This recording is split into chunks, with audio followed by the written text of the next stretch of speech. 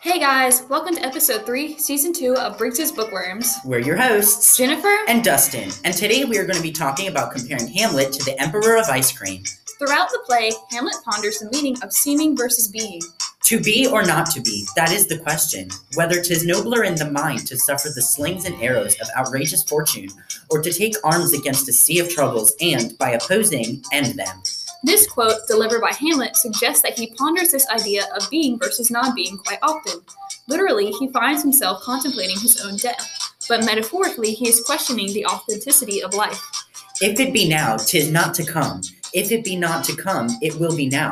If it be not now, yet it will come. The readiness is all, but let it be Horatio, I am dying. This quote puts an end to Hamlet's internal struggle of seeming versus being and puts emphasis on what is, which is the death.